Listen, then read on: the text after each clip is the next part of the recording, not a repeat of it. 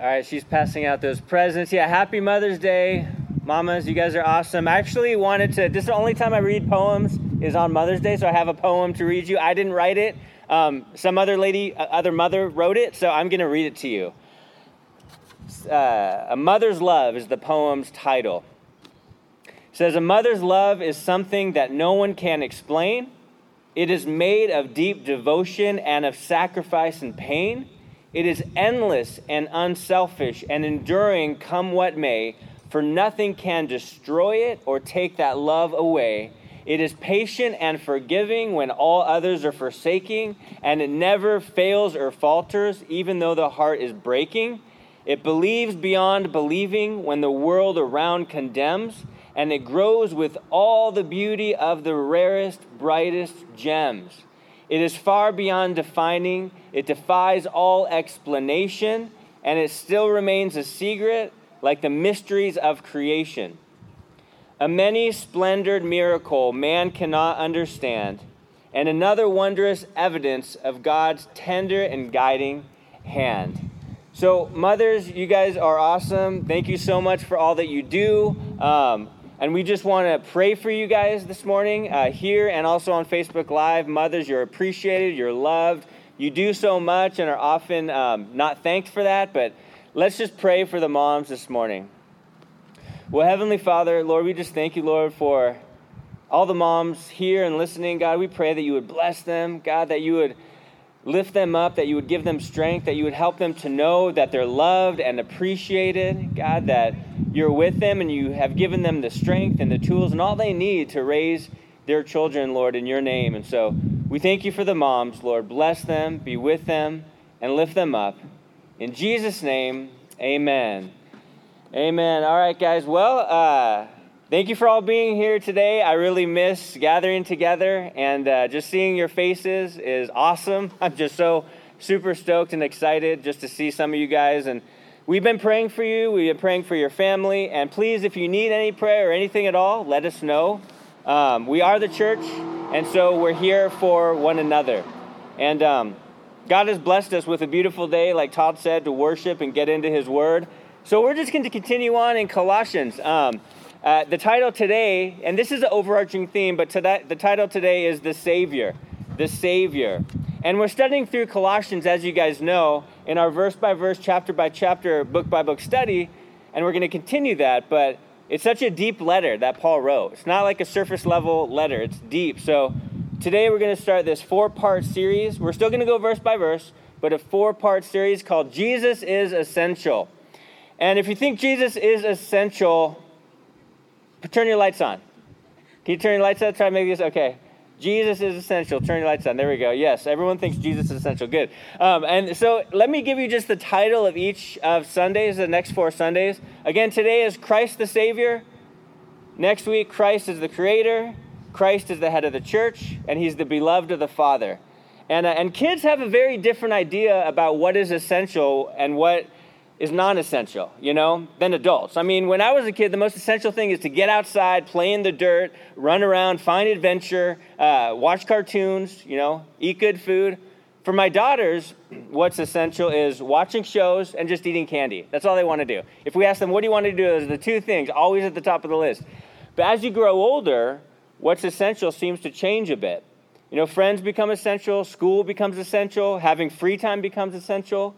And then when you graduate high school, picking your career becomes essential, going to the right college becomes essential, finding the right church, getting the right job, meeting the right person, living in the right place, they all become essential. But as we go through life, those essential things, they will change. But when it comes to the spiritual, we believe wholeheartedly that Jesus is essential, that church is essential. And praise the Lord for technology. We've been able to gather together through technology. Now, yes, we've been meeting Zoom and Facebook Live through text and phone calls, FaceTime, all of that. And we complied for the period of time we complied for, and we know that mandate thing is lifted tomorrow. And we already set up the church inside for next Sunday with the chairs spread apart and everything else like that. But when it comes to church is essential, right? And everything in regards to following God is essential. And so again, this morning we're going to look at the fact that Jesus is essential. And that's kind of a key word today, right? I mean, that's kind of a key word in our society right now, essential. The dictionary definition of essential is absolutely necessary, indispensable, crucial, fundamental, needful, and required, and right hand, actually. And I think it very much describes Jesus. You know, he's necessary for salvation. He's required to connect with God because he's the mediator between God and man. He's at the right hand of the Father, right? And in our world, in our community presently, we see what is deemed as essential as far as jobs and stores and schools, but it's really causing a difficult season for many people. And some would say what is essential is subjective, not objective. But for us as a church, Jesus is essential. And so what we're doing right now is essential, meeting together. And as Christians, Jesus, he's the most essential person in this whole world, in the whole universe. And so, I just want to look at the spiritual implications of the truth, the fact that Jesus is essential. He's necessary because he is the Savior. Jesus is essential for salvation, essential for heaven. He's essential to eradicate death and destroy darkness. He's essential in order for us to connect with the creator of the universe. He's essential for eternal life, for rescuing, for redeeming, for forgiveness of sins, because he's our Savior. And so let's pray, and we're literally only going to look at 2 verses, but they're deep and dense, so let's pray, and then we'll get into the scripture. Well, again, Heavenly Father, we thank you for your word. We thank you for this beautiful day. We can just actually enjoy your creation as we're hearing your word, Lord. We just pray that you would speak to us, God, and be with us now. Encourage us from your word. In Jesus' name, amen. So again, the false teachers in this day, just like the false teachers today, they would not deny the importance of Jesus. What they attempted to do is dethrone Jesus. And guess what? It's not going to happen, right? Ever. These guys gave Jesus prominence, but not preeminence. And in these 2 verses, which are super powerful, this dense doctrine, it's essential for our lives as Christians that Christ is the Savior. So look at Colossians chapter 1, verse 13 and 14. 2 verses here. It says, he has delivered us from the power of darkness and conveyed us into the kingdom of the Son of his love, in whom we have redemption through his blood, the forgiveness of sins. So what is humanity's biggest problem? It's the S word, sin, right? Sin is humanity's biggest problem. And the fact is, no person can solve the sin problem. As Christians, we understand and get that we are sinners in need of a Savior. And what we're going to see in these 2 verses are 4 saving actions that Christ did on our behalf. 4 saving actions in these 2 verses. He delivered us, he conveyed us, he redeemed us, and he has forgiven us. And so the verse 13 is, he delivered us. The word delivered, it actually means rescued from danger. If you were in danger, I guarantee you, you would want to be rescued, right? I met an older gentleman a few years ago in Mobile, and he was in Vietnam. He fought in Vietnam. And he was saying how one time they attacked him and his company on the battlefield, and most of his platoon were killed. They were shot and killed. And he was one of 2 survivors, he said. And he was in a hole in the ground and was surrounded. And his goal was to get rescued. You know, he was having communication with the copters or whatever, and so he had to make his way through the woods, undercover, try not to get shot and killed. He wanted to be rescued. And he found the copter, he got up, they flew away, he got rescued, right? He wanted to get rescued. He didn't want to die there on the battlefield. And I was talking to him, he's a maintenance man. Now, he's an old guy, he's a maintenance man, who was just retelling the story of rescue, and his life was spared. He was just so thankful about it. Spiritually speaking, this is our story. We've been rescued. We could not rescue ourselves from drowning in the darkness. And before Christ, we were in danger of spending forever separated apart from the Lord. But we were delivered from the authority of Satan, right? And spiritual death. We're delivered away from that. And see, the Gnostics, they actually believed in the organization of evil spirits that controlled the world. And the Bible talks about the god of this world, the enemy, who swayed many lives to walk in the darkness rather than walking in the light. And those who walk in the darkness, they don't want to come into the light because they know they're not living right. And that same phrase, the power of darkness, is in Luke 22:53, where Jesus spoke of the darkness surrounding his arrest. And these words speak of the sinister forces that were coming against Jesus. So here's how powerful and harmful the power of darkness is if one is living in the darkness. The power of darkness lulls us to sleep. The power of darkness is masked in fun. The power of darkness afflicts and depresses. The power of darkness appeals to the flesh. But the good news is that God delivered us from the depths of spiritual darkness. And if you accepted Christ, you've been delivered. And so now we get to live like we're delivered. Don't go back to the bleak way of living, He delivered us, number one. And number two, he conveyed us. That's in the second part of verse 13. So this word actually was used to describe deportation of a population from one country into another. History tells us that Antiochus the Great conveyed or transported at least 2,000 Jews from Babylon to Colossae.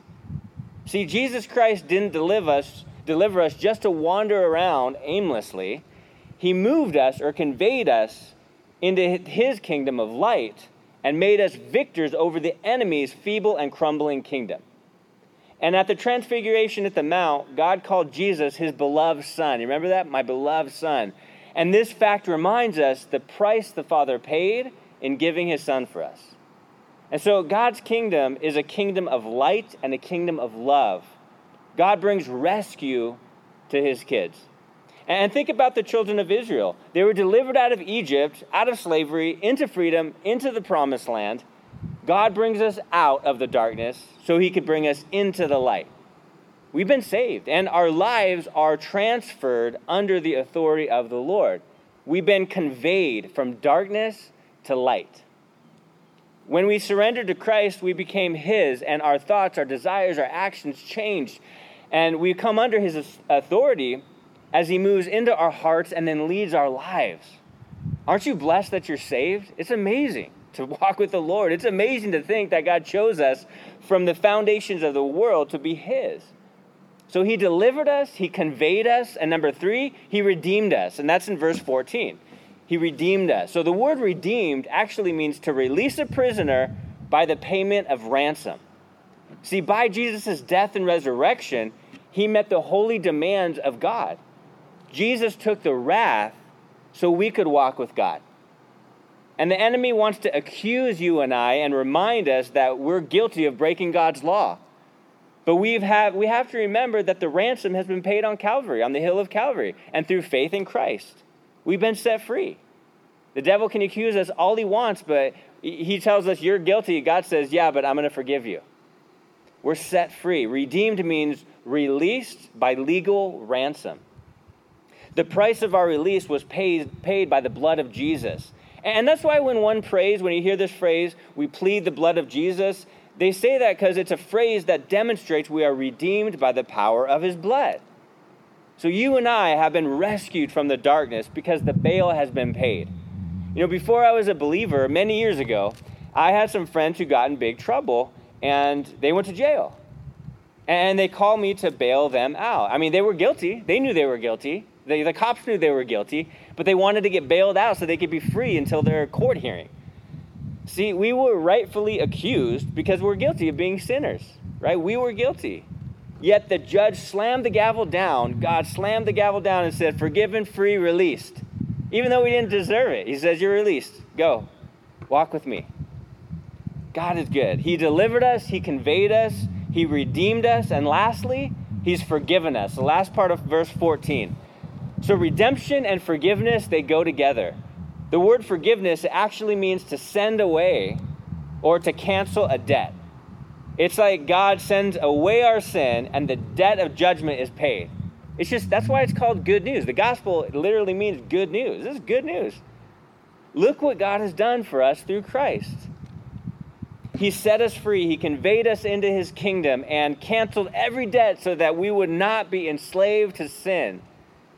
Satan cannot indict us. He can't.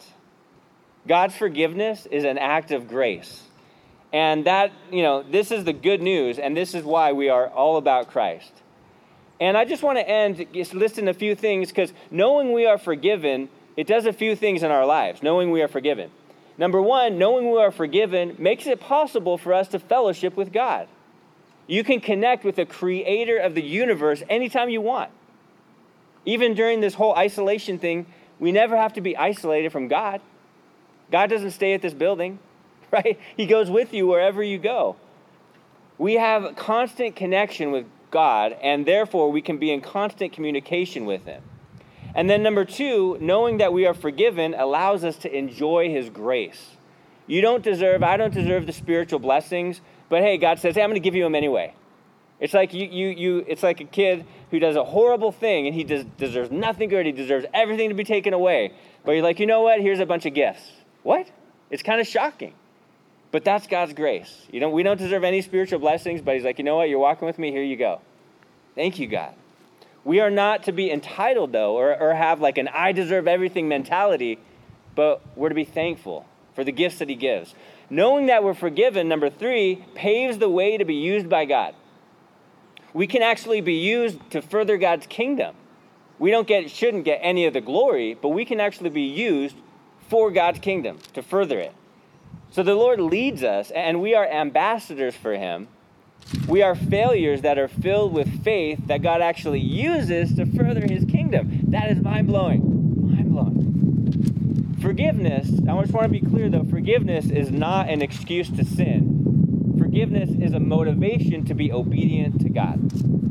Forgiveness is not an excuse to sin, it's a motivation to be obedient to God. And also from Colossians 3, we know that since we've been forgiven, we can actually forgive others. The parable of the unforgiving servant makes it clear that an unforgiving spirit always leads to bondage and entrapment.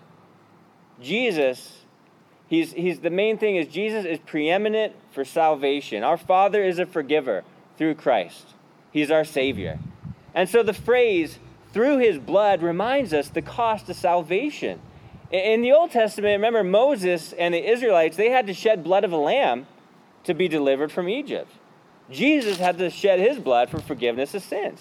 The cost was high, but God thought it was worth it. God thought you were worth it. He longs to set people free of the darkness, to convey them out of this world and into his kingdom, to redeem them, to forgive them. It's all good news. It is all good news. He delivered us, he conveyed us, he redeemed us, and he's forgiven us. So I just hope, I know it's 2 verses, but it's super deep and super encouraging, but we can thank our Lord. He absolutely loves you. He takes you out of the darkness, puts you in the light. Sometimes we run from the light, but he says, no, go back. Go back to your Father. Okay, Lord, we're going back. Keep walking in the light. He is so good. He is gracious. He is forgiving. He is loving. He's amazing. And he forgives you. No matter what you've been through, no matter what, maybe how you failed this last week, guess what? You ask God for forgiveness. He's not going to be like, well, let me think about that. Maybe people will, but God never will. Instantaneously, repent, forgiven, set free. Through Christ. It is through Christ that we're set free. It's amazing news. It's the good news of the gospel. So let's pray. Well, Heavenly Father, we just thank you, Lord, for your word. We thank you for this time, again, just to gather together, to worship you, Lord, and respond to you, because you are so good. We thank you for sending Christ to die and to rise again, Lord, so that our old lives can die and that we could walk in the newness of life with a new heart, new desires, new outlook, new perspective on life, an eternal outlook. We love you so much, God. We thank you for this time. Continue to speak to our hearts this week, and that we would continue to walk in the light with you by your strength, by your wisdom.